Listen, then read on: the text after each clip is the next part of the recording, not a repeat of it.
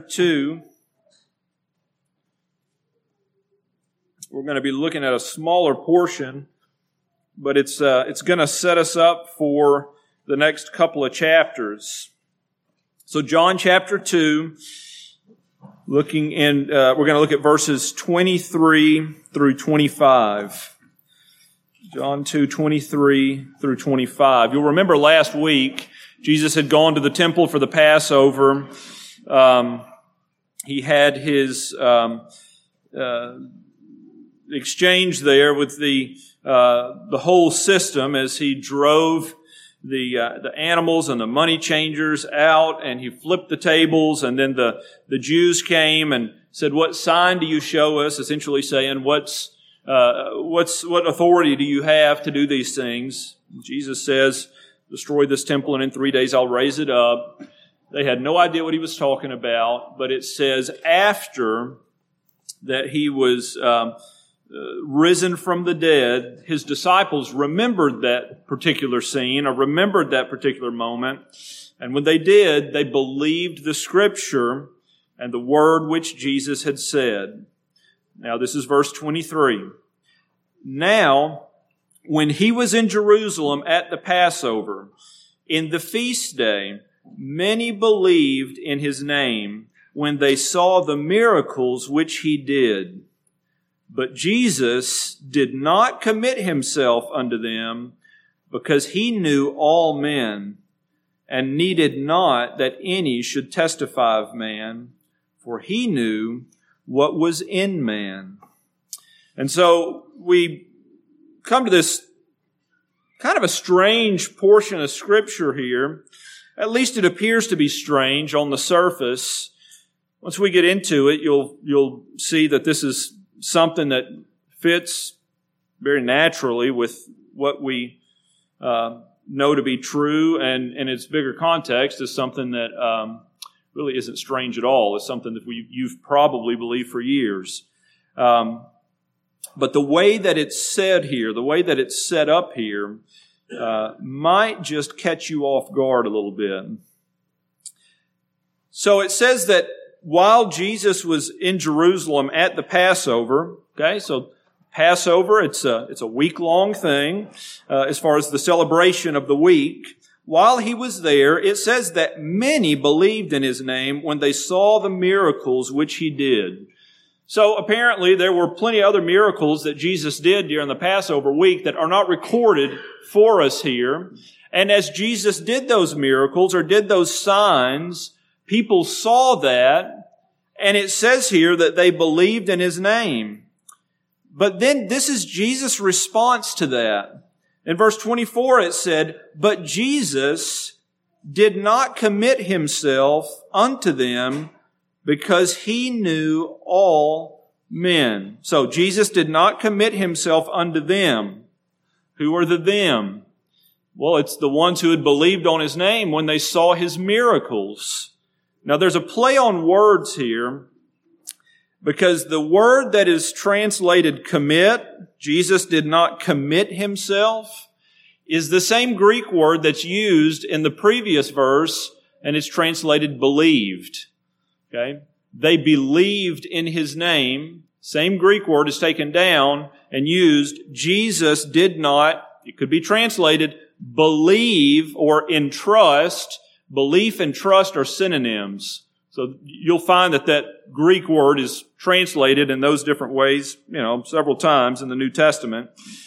Did not believe or commit himself unto them, because he knew all men. He needed not that any should testify of man, because he knew what was in man. Now this is in a nutshell what's being said. Many believed in Jesus after seeing his miracles, but he did not believe in them. Or, more specifically, he did not believe in what was in them. He knew what was in them, and he didn't trust it. He didn't believe it. Now, we could sharpen it up just a little bit more and say, many believed in Jesus, but he did not believe in their belief. Many believed in Jesus after they saw the miracles, but he did not believe in their belief, or he did not trust their belief. It's saying the same thing in two different ways. And so I want to look this morning at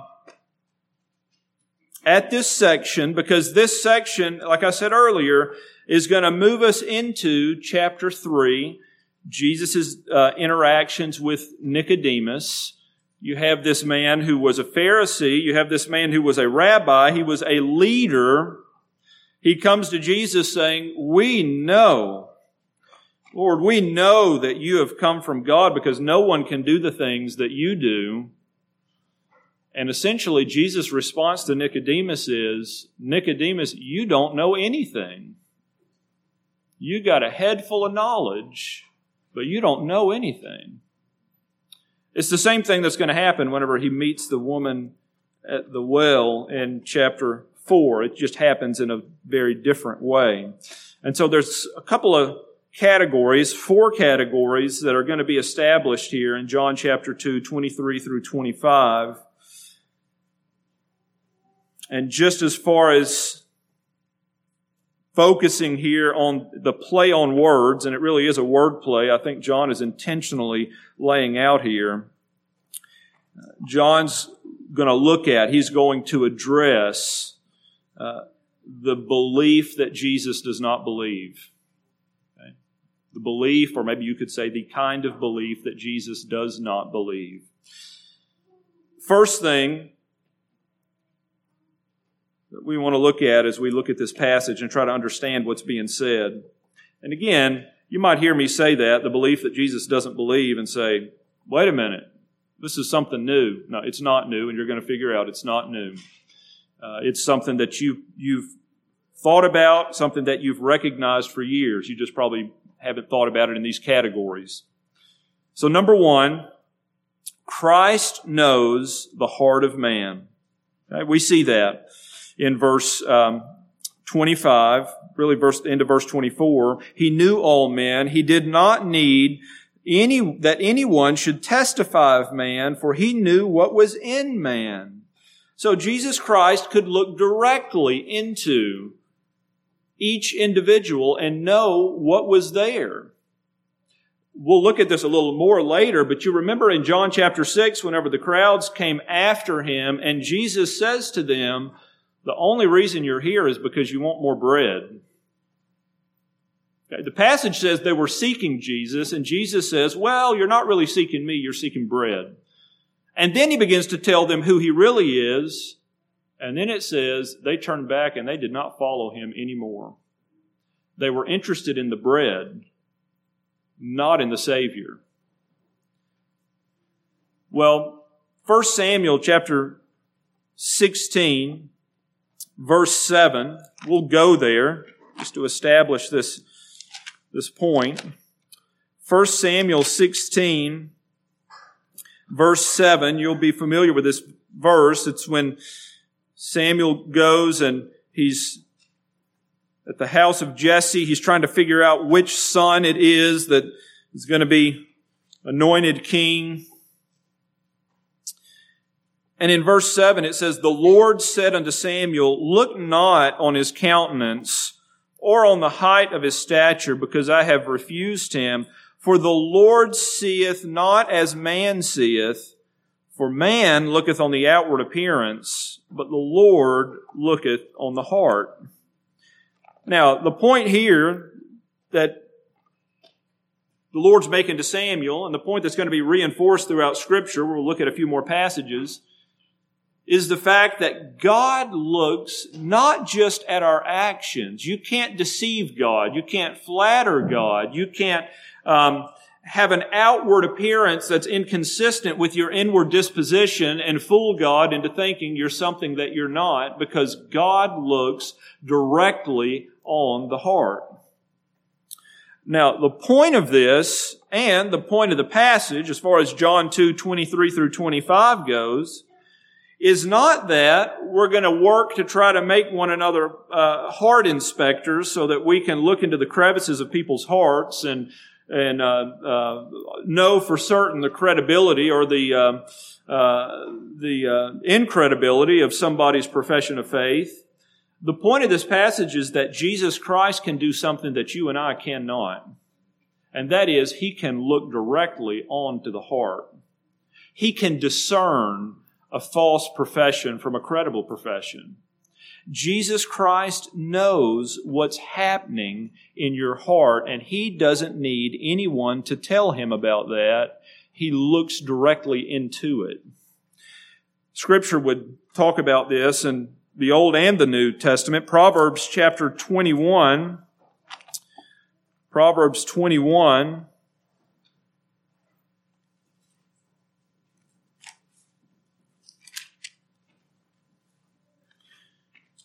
Verse 2, every way of man is right in his own eyes, but the Lord pondereth the hearts.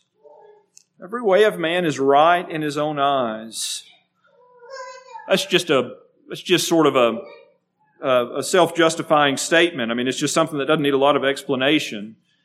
Typically, when you do something, you have a justification for why you do it. You think you're in the right, or you would not have done it to begin with. Even if you know that you're doing the wrong thing, before we do the wrong thing, we can typically justify why it's okay this one time that we do the wrong thing.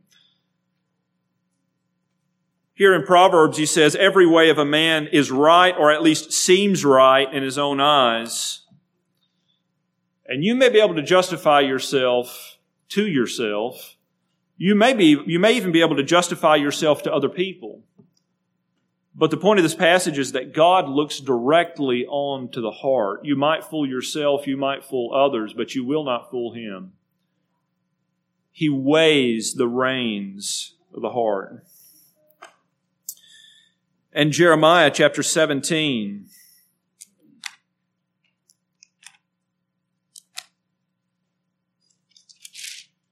Jeremiah 17, verse 10.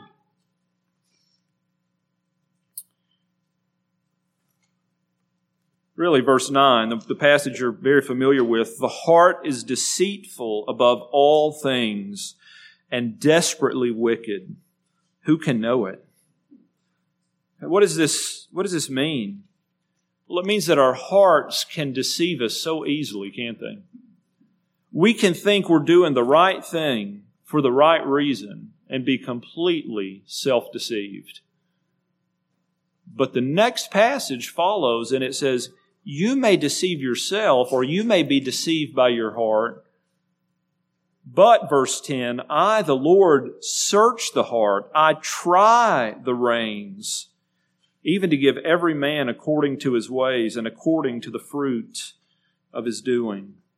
Again, this passage is highlighting the fact that God can know things. God can go places that we cannot go, and know things that we cannot know.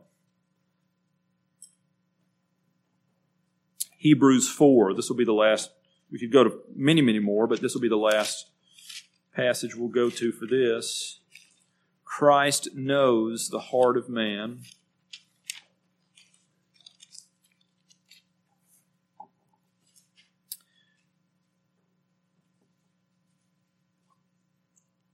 Hebrews 4, verse 12, it says, for the word of God is quick and powerful, sharper than any two-edged sword, piercing even to the dividing asunder of soul and spirit, and of the joints and marrow, and is a discerner of the thoughts and intents of the heart.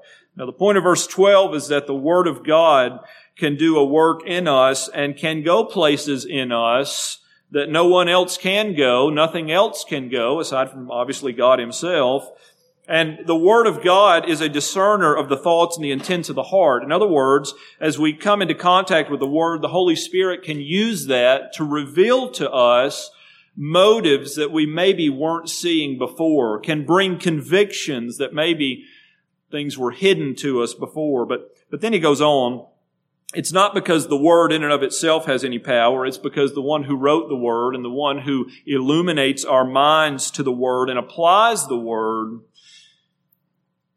Verse 13, neither is there any creature that is not manifest in His sight, that is God's sight. but all things are naked and opened under the eyes of Him with whom we have to do. Now think about what an incredible statement that is. Nothing is hidden. Nothing. Now, at some level we say, well, of course not. He's God. He's omniscient. But think about the details of that in reality. Think about how frustrated you are when you lose your car keys. Or you lose something that you need and it's important that you have it.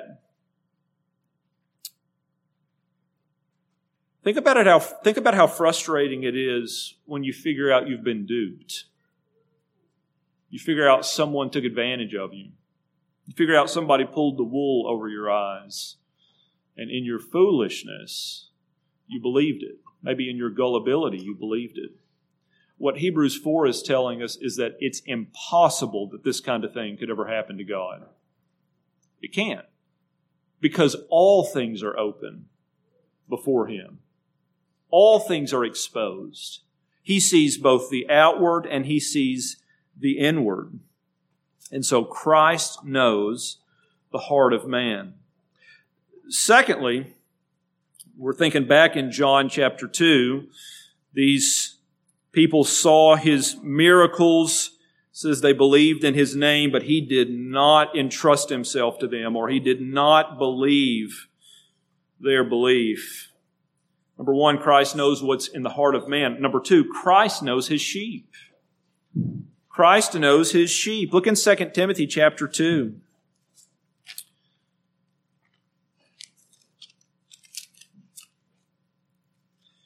2 Timothy chapter 2, verse 19. It says, "Nevertheless, the foundation of God standeth sure, having this seal, the Lord knoweth them that are His."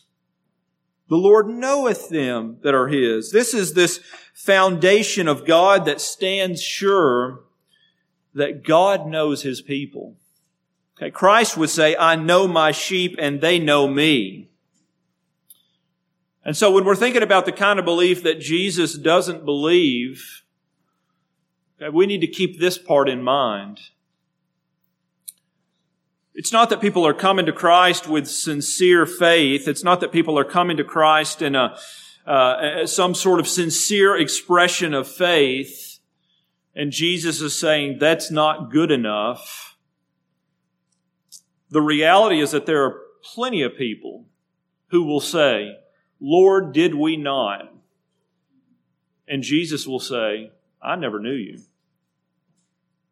False professors. People who claim something that wasn't real. Jeremiah 1:5, God says to Jeremiah, "I knew you before you were ever put together in the womb. From all eternity, I knew you." Now, this know here is not just, I knew who you were going to be. I knew where you were going to be.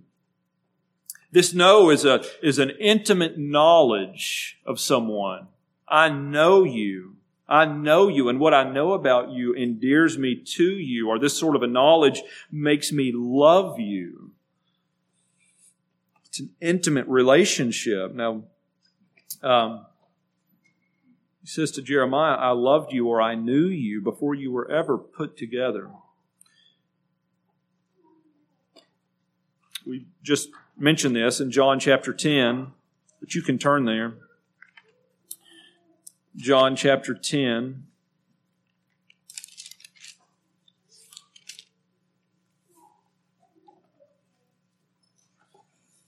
Verse 14. Jesus says, John chapter 10, verse 14,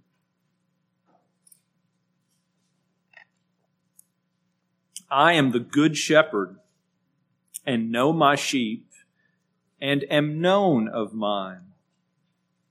Okay, so whenever we talk about the kind of belief that Jesus doesn't believe, again, we're not messing with, Scripture's not upending anything that has to do with God's eternal decrees with God's electing of a people, with God's adopting of a people. We're not messing with any of that. This passage isn't messing with any of that. The reality is, Christ knows the heart of man, and Christ also knows His sheep. And His sheep know Him. And verse 15, as the Father knoweth me, even so I, the Father, I'll lay down my life for the sheep. Verse 27, my sheep hear my voice, and I know them, and they follow me. It's this, again, this knowledge. He knows His sheep, His flock. Now, there's a contrast that's going on, and we see that in a couple of other passages. Look in Matthew chapter 13. Matthew 13, verse 24. This is where we would see that knowledge applied in a particular way. Matthew 13, verse 24 says, another parable put he forth unto them, saying, the kingdom of heaven is likened unto a man which sowed good seed in his field. But while men slept, his enemy came and sowed tares among the wheat and went his way. But when the blade was sprung up and brought forth fruit, then appeared the tares also.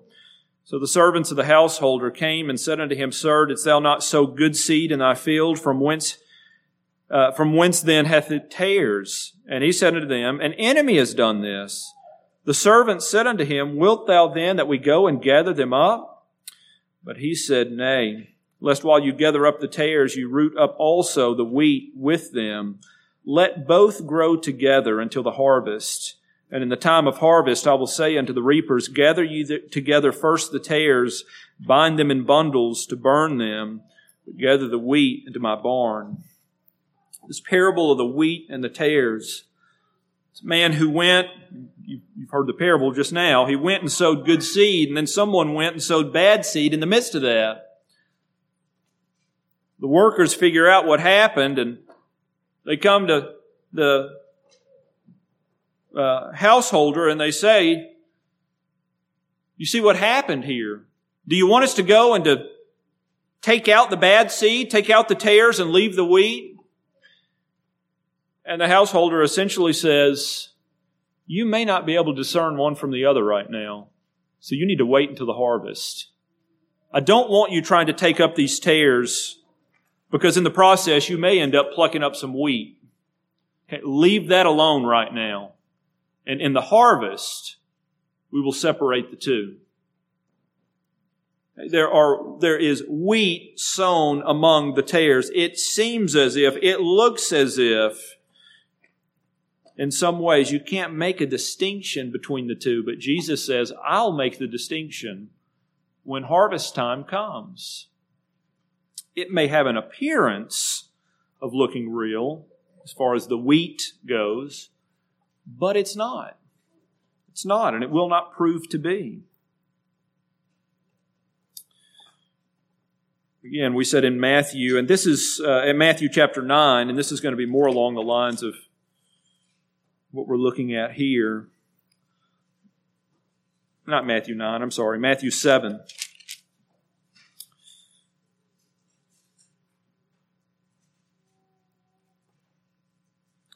Matthew 7. He says, every tree that bringeth not forth good fruit, this is Matthew 7:19. Every tree that bringeth not forth good fruit is hewn down and cast into the fire. Wherefore by their fruits ye shall know them. Not every one that saith unto me, Lord, Lord, shall enter into the kingdom of heaven, but he that doeth the will of my Father which is in heaven. Many will say unto me in that day, Lord, Lord, have we not prophesied in thy name, and in thy name have cast out devils, and in thy name done many wonderful works? And then will I profess unto them, I never knew you. Depart from me, ye that work iniquity. And so we have here this passage where Jesus, again, clearly lays out there will be false professors. The fact that someone claims to believe in my name, the fact that someone calls me Lord, Lord, that in and of itself doesn't necessarily mean anything. And it's not because someone can come to Jesus in sincerity, claiming or crying out to Him, Lord, Lord, and Jesus says, well, you just hadn't mustered up the right kind of faith, and so you've got to go. That's not it. You'll notice that whenever these people come to Jesus, they're far more impressed with what they've done for Him than they are with who He actually is. Lord, Lord, I'm going to commend myself to you based on what I've done for you. Have we not this and have we not that? And it's all surrounding these signs and these works that they've done on His behalf. And Jesus says, notice what He doesn't say. He doesn't say, you never did any of that stuff. He doesn't say that. He just simply says, you may have done that stuff, but I never knew you. Depart from me, you workers of iniquity. Workers of iniquity. So Jesus knows the heart of man. Jesus knows His sheep. And then I'm kind of jumping ahead a little bit into John chapter 3, but I think it's a necessity for us to make sense out of this passage. To recognize this reality that in Scripture, true faith only comes one way. True faith only comes one way. And that's through the regenerating work of the Holy Spirit. Okay? It's that and only that. John chapter 3, he comes to Nicodemus. Again, this man who was a Pharisee, he was a ruler of the Jews. He knew a lot. He had committed himself to a lot. No doubt a very disciplined man, a man who had rearranged his life around his religion in ways that we probably couldn't even comprehend. And he comes to Jesus and he says, based on what you've done, we know you must be from God. And Jesus says, except a man be born again, he cannot see the kingdom of God, Nicodemus. And this phrase completely confuses Nicodemus. And Jesus says, how is it that you're a teacher of the law? How is it that you're a teacher in Israel and you don't know what I'm talking about? Well, you know, the answer to that is that he didn't have true faith. That's the answer to that. Now, later on, we have reason to believe that he did, and that Christ brought him to faith. But here, he doesn't know what's happening. And Jesus says, Nicodemus, you can know the law. You can keep the ceremonies. You can rearrange your life around your religion. But if you do not come to God through the power of the Holy Spirit, you cannot enter the kingdom of heaven. There's something that must happen to you that's completely outside of your control. There's a miraculous work that must be done in you before you can come to me for who I really am. Nicodemus is coming to Christ as the miracle worker, as the sign worker. And he's saying, based on these signs, we are impressed and we realize there's something different about you. Nobody could do these things except they were from God.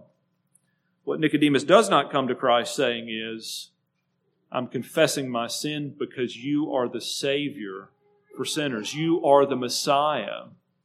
And you'll see that's a pattern we see throughout the book of John as far as the distinctions go. 1 Corinthians chapter 2, verse 14.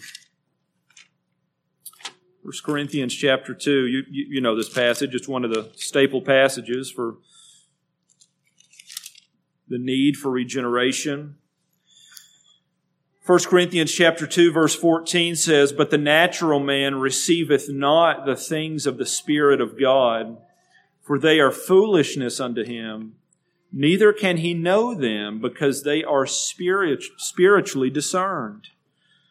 Okay, so the natural man, that's just man in his natural disposition, cannot receive the things of the Spirit of God because they're spiritually discerned. When we talk about having eyes to see and we talk about having ears to hear and we talk about the illumination of the Holy Spirit, we're not saying that you can't read through the Gospel of John and understand some of the basic facts of the book. You can understand the information. You can understand the storyline. But you'll never come to the conclusion that what you need is Jesus Christ as your Savior because you are undone in your sin. You'll never come to the conclusion that I need to live a life that is characterized by me denying myself and following Him until the Spirit of God gives you a new heart. Because until that happens, this is a good story for everybody but you. You just can't figure out what's the big deal. You can't figure out why it is you would want to do this and why it is that you would rearrange your life for this.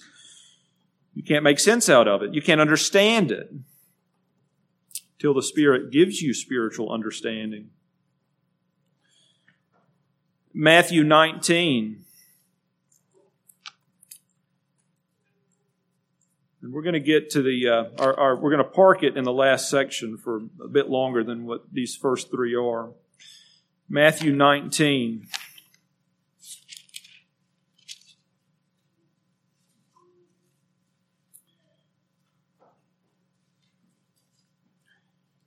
This is after the rich young ruler leaves.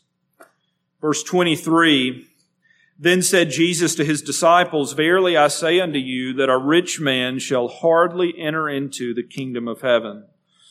And again I say unto you, it is easier for a camel to go through the eye of a needle than for a rich man to enter into the kingdom of God.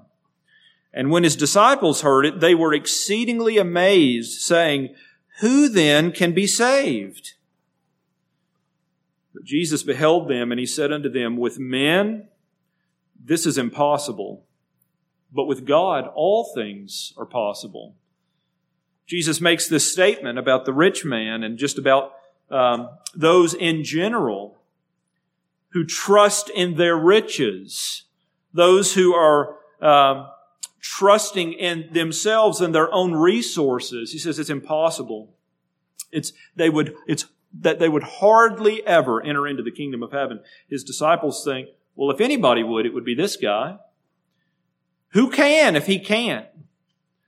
And Jesus says, with man, it's just completely impossible. It can't happen. What does that mean?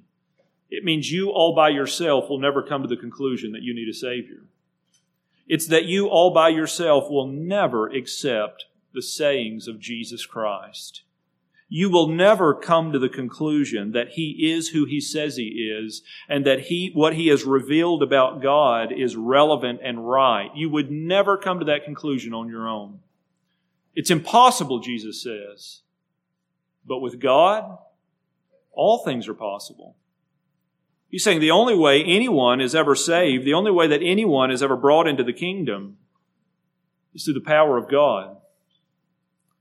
He would say it a little clearer in John chapter 6, verse 44, when He would say, No man can come to me except the Father draw him.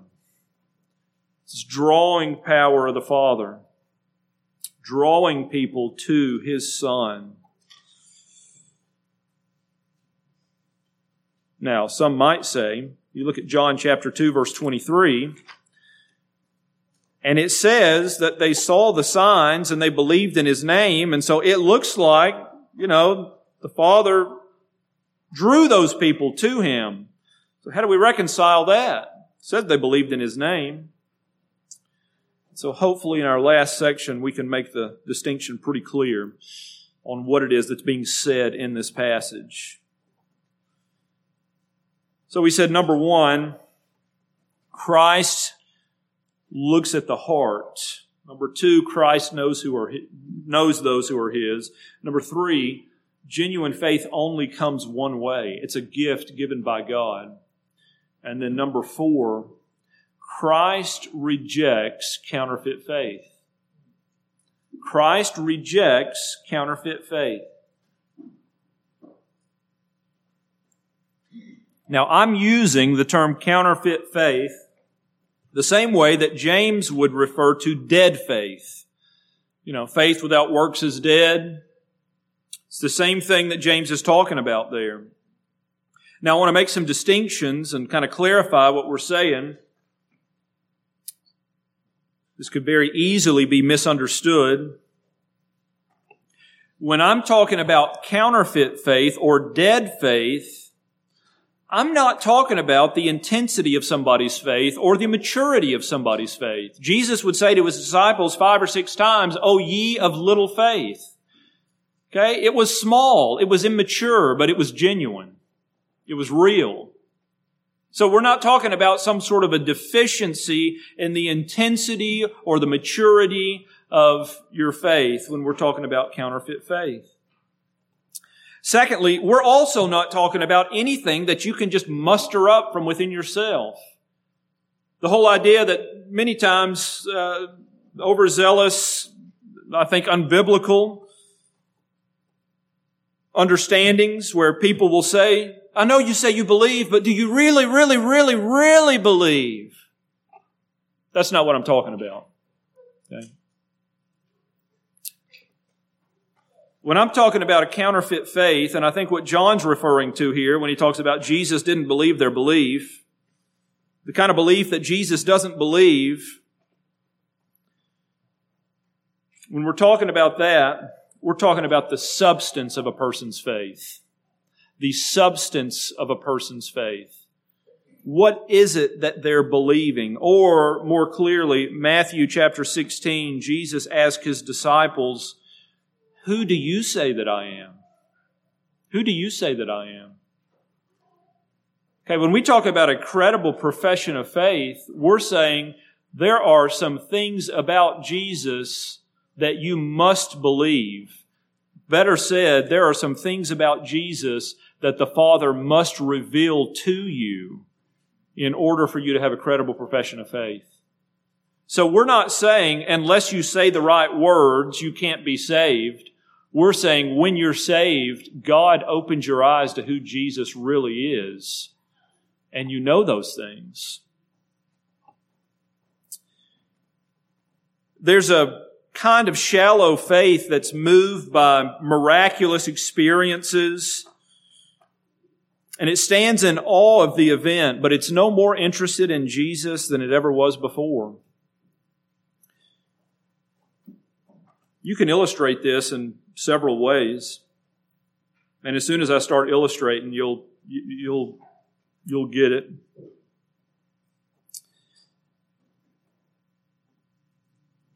It was popular, particularly in the 80s, and some of this is still going on now, for churches to have some sort of a youth night where they bring in, they go by different names, but these power teams for Christ. You know what I'm talking about? These big, muscled up guys that come in and they tear phone books in half and they bend rebar around their neck and they do these miraculous feats of strength. When I say miraculous, I just mean you and I can't do them. These guys are very, very strong men. And you bring these young kids in to watch them and they're just wowed and they're just dazzled by the fact that people could do this kind of thing. And then the muscle man walks up to the mic and gives an emotionally driven invitation to Christ. And you wouldn't believe how many people get saved at those things. And Jesus doesn't believe their belief. Because their belief has nothing to do with coming to the knowledge that they are a sinner in need of a Savior. And it has everything to do with the fact that they are wowed with some muscle man who just ripped a phone book in half. And they don't want to feel stupid by rejecting what this guy's peddling. Okay? Or how about this? The Halloween special, Heaven's Gates and Hell's Flames. Man, angels are rejoicing all through the month of October, aren't they? You bring these young guys in, you show them this horrific scene of people burning in hell and demons doing who knows what. And then you ask a very simple question. Do you want that to be you? And who in their right mind is not going to say no? Right? And so again, the weekly bulletin comes out, and we've seen hundreds saved this week from heaven's gates and hell's flames. Many came to believe, but Jesus does not believe their belief. Now, I'm not saying there can't be a true conversion at one of those places.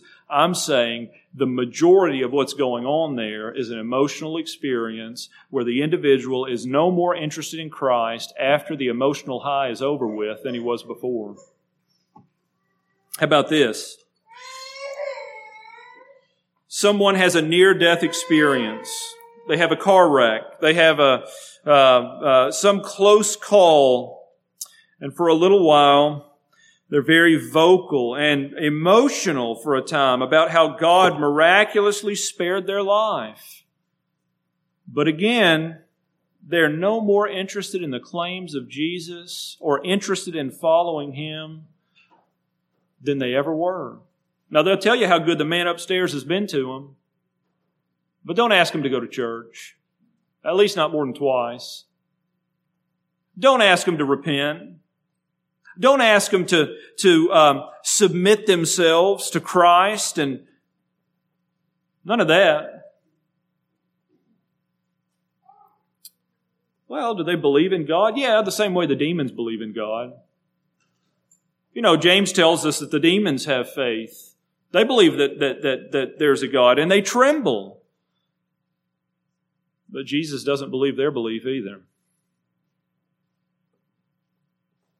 Again, what's the point? The point is that a counterfeit faith, one that looks like, it's like a tear, the tares in the wheat. One that looks like, maybe this thing is real. But at the heart of it, there's no room for Jesus. The faith is just consumed with an emotional or a miraculous event. That's one of the reasons why, and you'll see this happen throughout the Gospels, that's one of the reasons why Jesus wouldn't make for a good megachurch pastor, because he several times turns people away. You're not here for the right reasons. He's messing up his numbers. Why? Because he can see into the heart of man. And because he doesn't believe their belief. Now, there's another way that this can be expressed or illustrated. And this will be a way that we're probably more familiar with. We don't hear this as much anymore, but used to hear it a lot. You know, I've resisted for a long time, but I'm finally ready to be baptized and come to the church. You know, I've been here for a long, long time, and I've resisted, and I'm finally ready to come to the church. Well, you know the church can't save you. The church can't do a thing in the world for you.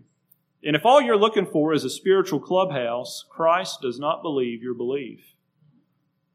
The church is the place to where you come to worship Jesus Christ. Not a place where you come to salve your conscience because Grandma and Grandpa used to come here and this is just the way things are. It's also really, primarily, it's not the place where you come to, primarily I'm talking here, it's not the place you come because you say, I'm turning over a new leaf and it's time for me to get my life together, and so what I'm going to do is start coming to church. Well, I'm sorry, but the church can't get your life together. Only Christ can transform your life. And He will use the church to do it, but the church is not the primary source of that.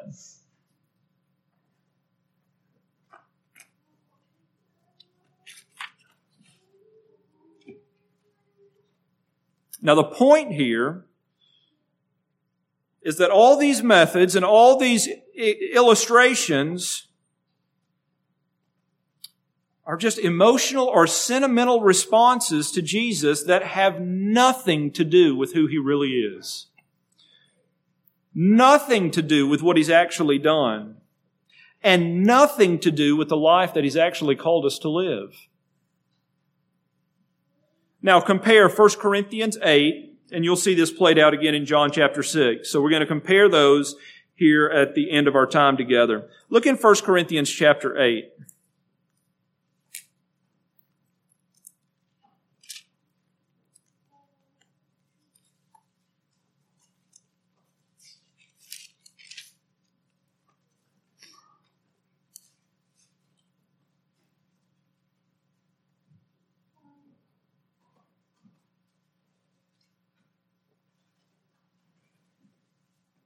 In 1 Corinthians chapter 8, verse 3, it's a very clear passage.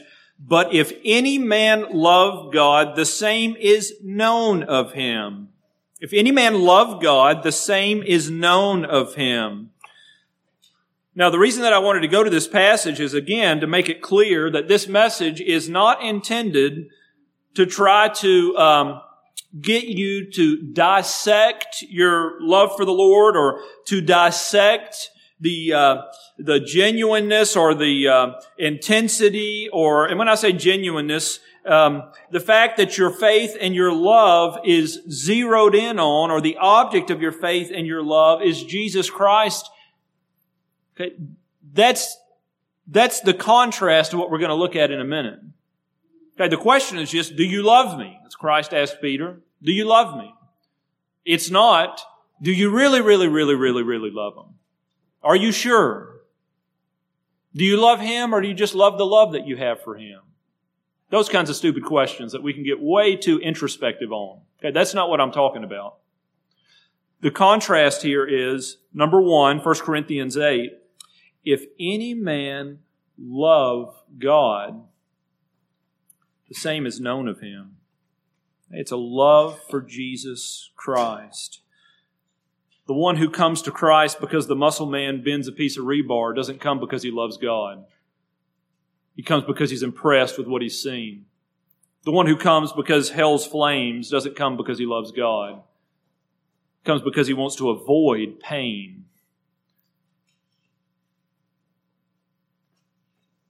Now here's the contrast. John chapter 6. John chapter 6.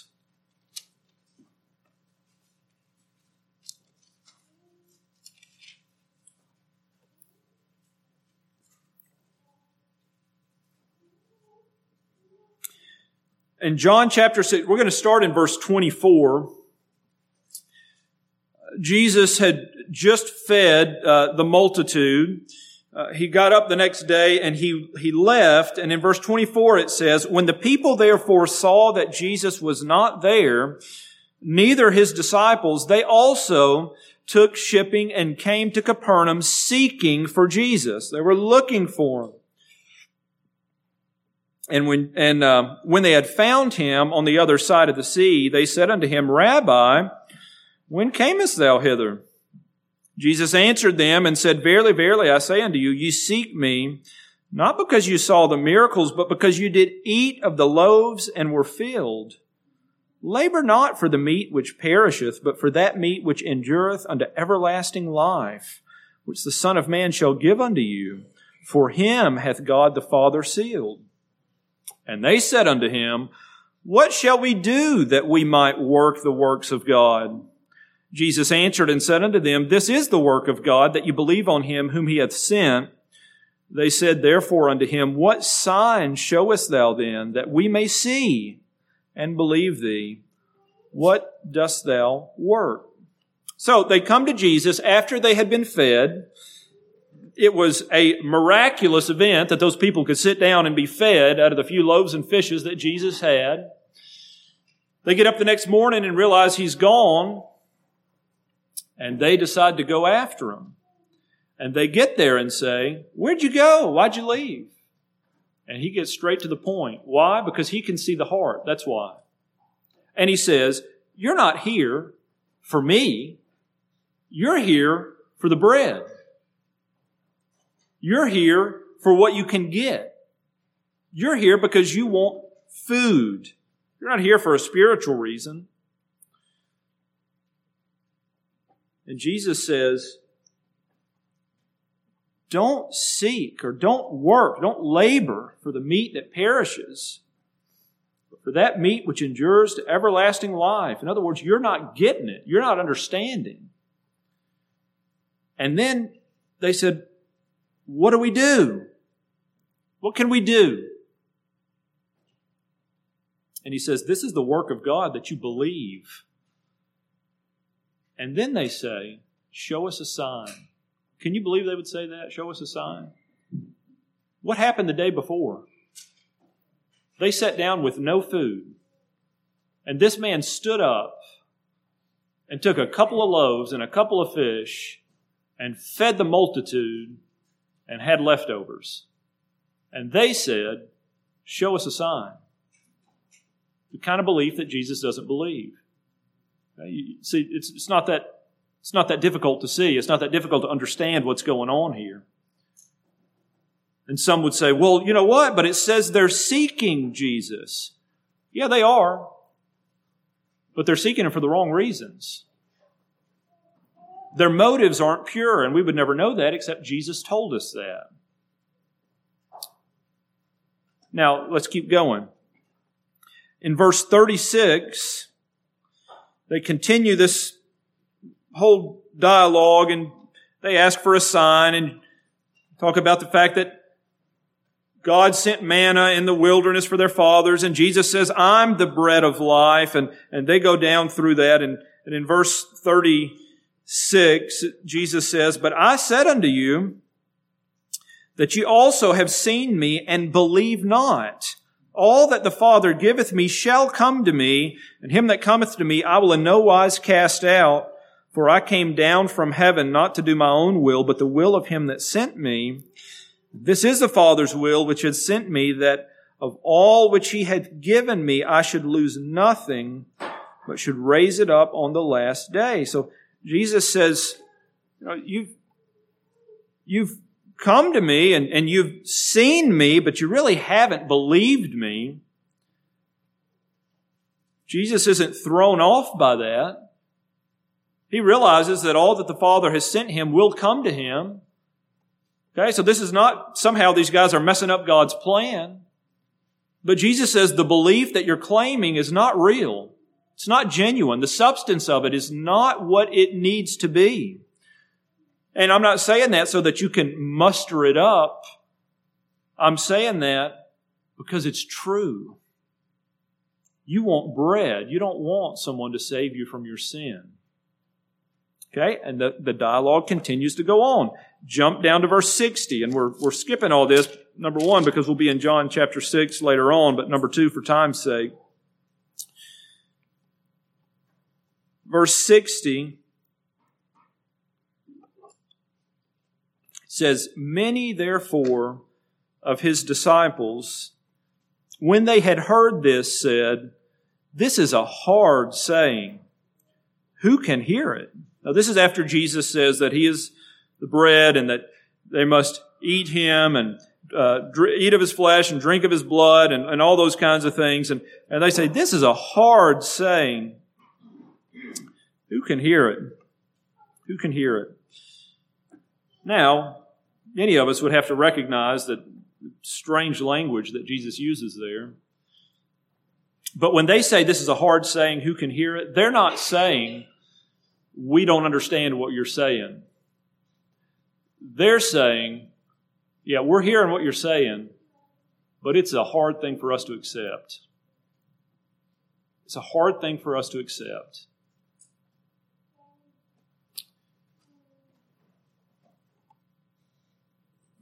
When Jesus, verse 61, knew in himself that his disciples murmured at it, he said unto them, does this offend you?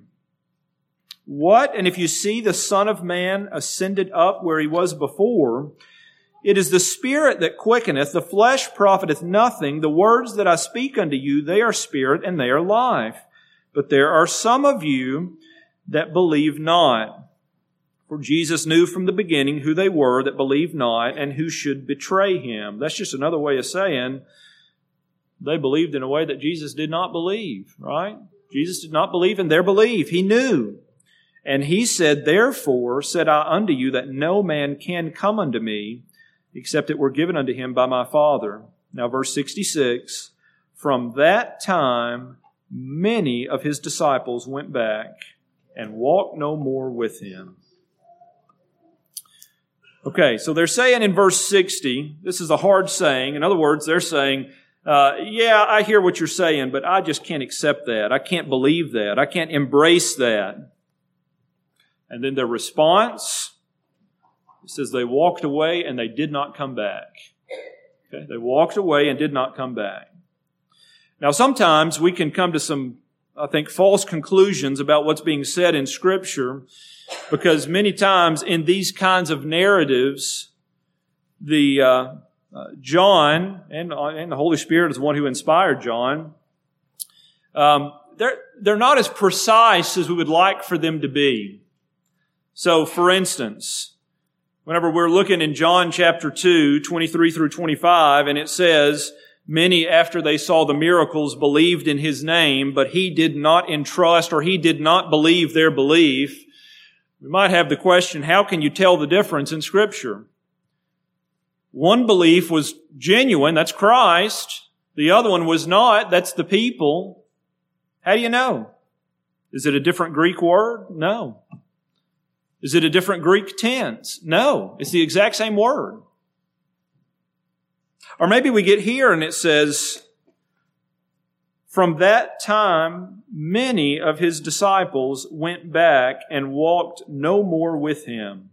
And you might say, well, look, John said they were His disciples, and it was His disciples that went back. And so, they were still His disciples. They just didn't follow Him anymore. And if we really understood what the term disciples meant, then we would understand that makes no sense. A disciple is a follower of Jesus. It would be like saying they were still followers of Jesus even though they weren't following Jesus. It doesn't work. And so from that time on, these people left. Why? Because they were never there for the right reason to begin with. They were never there because they saw Jesus for who He was. They were never there because Jesus Christ, the only begotten of the Father, had revealed who God was in Christ. They were never there for that. And so again, it was a faith or a belief that Christ did not believe. You'll also notice in verse 67 down to 71 that His disciples, the true disciples here, have the opposite response. He says, "Are you offended also? Are you going to go away?"